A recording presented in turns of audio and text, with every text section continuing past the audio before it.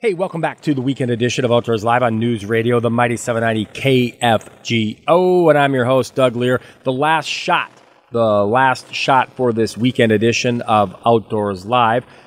We still have a Central Dakota Outdoors report with Pat Stockdale. We're going to get you a podcast extra with Brewer and Agri Gone Outdoors, and you can listen to them. You listen to Brewer and Agri Gone Outdoors on Saturday mornings at 11 a.m. We know not everybody can listen to them on Saturday mornings. We know not everybody can listen to a podcast, so we break out a podcast extra for you each and every week. And before we do that, let's get you a Central Dakota Outdoors report with Pat Stockdale. You read her work in Dakota Country Magazine. She is an award-winning outdoors communicator, and she connects with the people and the places, the bait shops, the gas stations, the motels, the resorts, the guides, to give us a better idea of where people are going, what they're doing, what they're finding outdoors. Well, Pat, what's cooking outdoors this week? Thanks, Doug. As we check elsewhere around North Dakota, Devil's Lake remains fair for walleye, with some nice-sized fish showing up. Try slip bobbers in shallow, warm water. Look for improving success on Main Devil's Lake as its water temperatures warm. Meanwhile, the northern feeder lakes continue producing some walleye as well.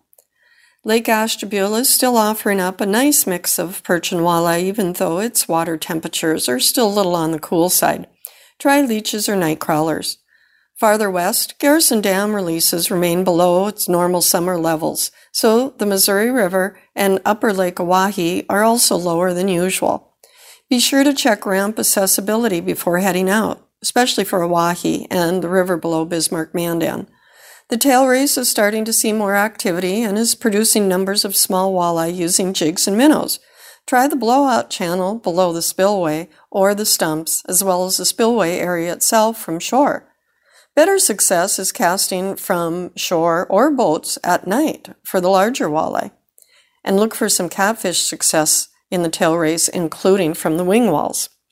Try the east end of Lake Sakakawea for salmon. It's something different. And hey, this Father's Day weekend, I really want to stop for a moment and wish my dad, Larry Lear of Valley City, via Napoleon, via Wahpeton, via Williston, via Steele, via Lemoore, and back to Lake Lemoore, probably at Lake Lemoore right now, and wish him a very happy Father's Day. And I think I can speak for a lot of other people that love the outdoors, and probably me more specifically, is that without the introduction to the outdoors, hunting, fishing, trapping, conservation, planting trees, and everything that goes in between there, I would not be in the position that I am today. And I'm thankful for my job and thankful for a dad that made it a point as a kid.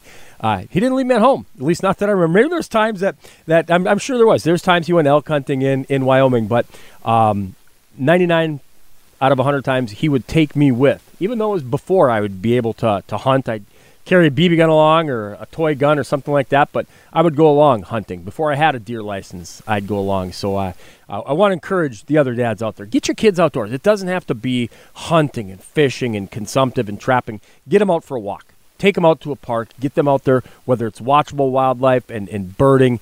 Just enjoy the great outdoors. You'll never, ever regret spending time outdoors. So happy Father's Day to my dad, and thanks so very much, Dad.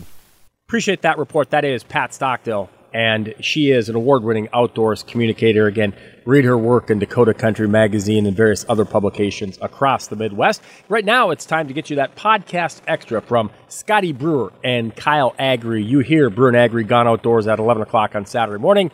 Not everybody can listen then, and not everybody can check out their podcast. So here is a podcast extra from Scotty Brewer and Kyle Agri.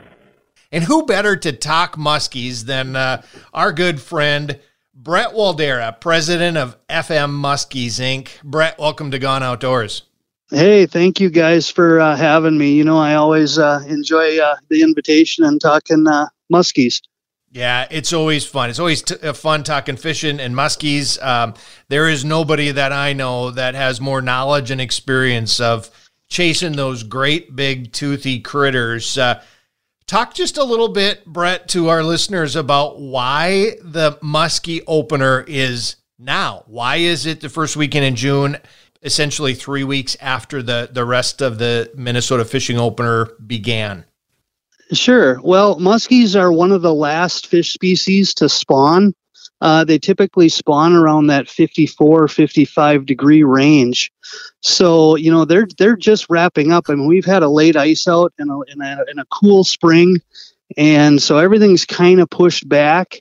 I was bass fishing just last weekend up shallow on a lake that had muskies.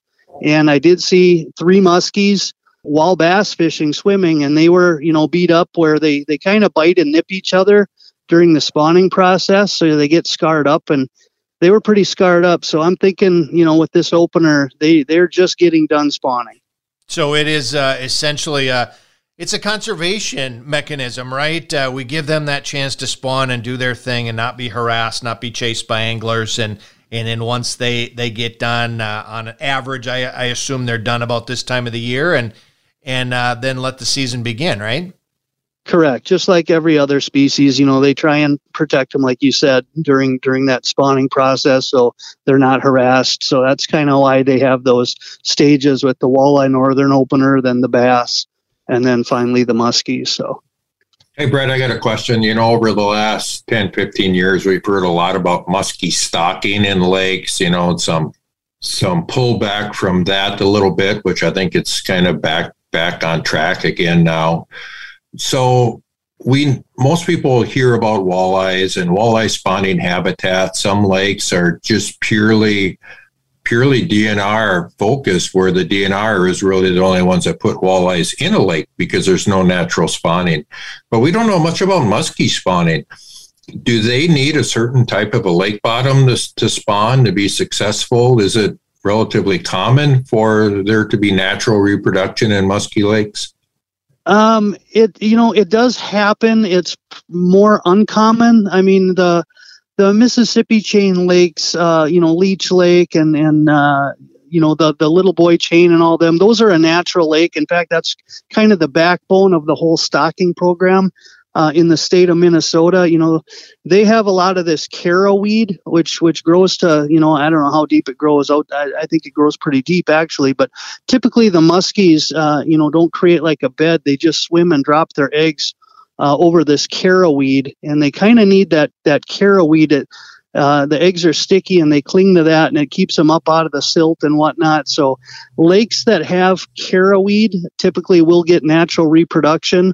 But like our area lakes like Detroit and Pelican, Sally, which is kind of a swim, we classify that as a swim down lake. They typically, what we've seen, don't really have good natural reproduction. It's based on Minnesota stocking those fish and creating the resource through stocking. How is the status of the stocking program with the Minnesota DNR? Are they actively stocking in quite a few of these lakes that our listeners fish? They are. I mean, so, there's been a little bit of, how do I want to say this? A little, politicalization of muskie stocking, everything. So they were supposed to rewrite a 2020 muskie stocking program, and that's been kind of put on the back burner. I mean, we had a lot of things going on. I mean, COVID and like I said, there was a little bit of anti-muskie sentiment in Otter Tail that were reared up here just by people not being very well educated about this fish species. So, all of that kind of happened. So things have kind of been put on the back burner a little bit in regards to muskie stocking, but it does look like, things are going to move forward. They are going to look at the new long range program and everything. They realize this sport, the sport of muskie fishing, is growing as they've grown opportunities. 30 years ago, we didn't have a lot of the muskie fishing opportunities that we have now today.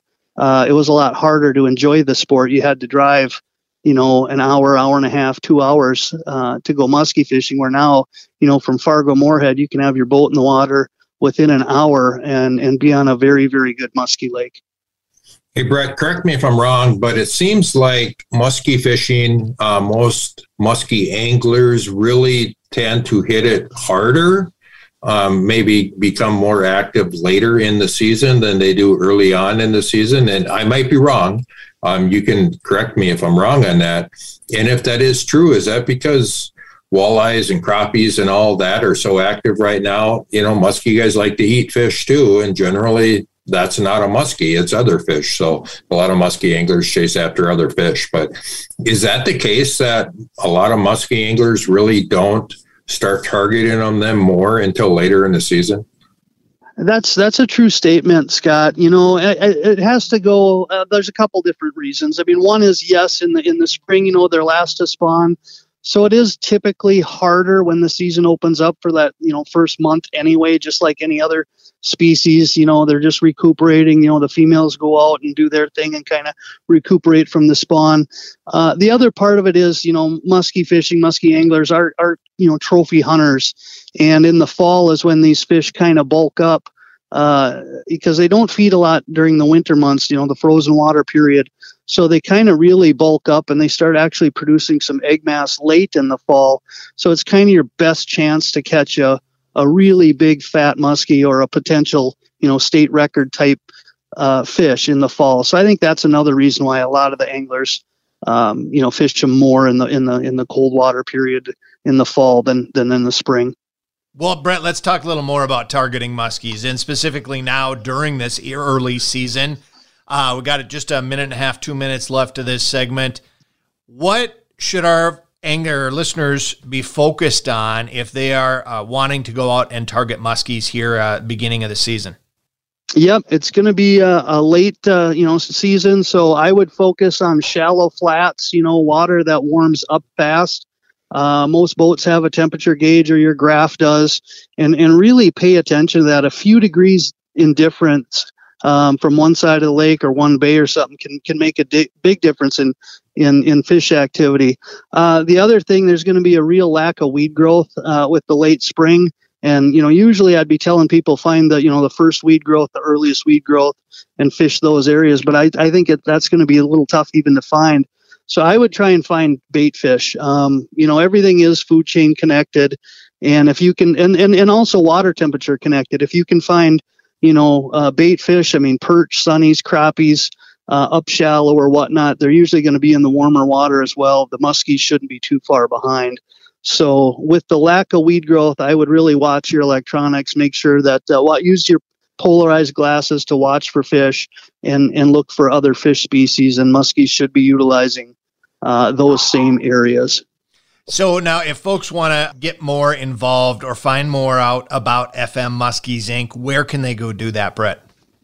Yeah, absolutely. We have a monthly meeting. It's at the Ramada Inn and Suites on 13th Avenue, and it's the fourth Monday of every month at 7 p.m., and we're in a conference room there, very similar to the Walleyes Unlimited meeting.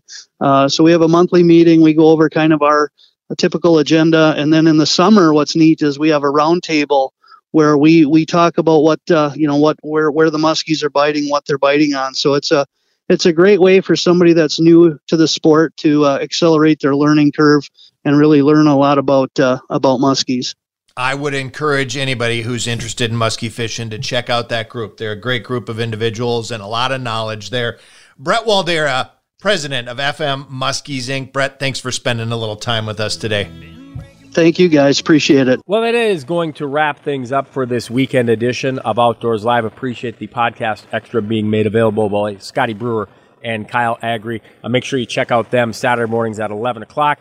And then also you can check out their podcast at kfgo.com. This has been the weekend edition of Outdoors Live on News Radio, the Mighty 790 KFGO and FM 104.7. Till next time, I'm Doug Lear reminding you, as always, keep your lines tight and your powder dry. Have a great one out there.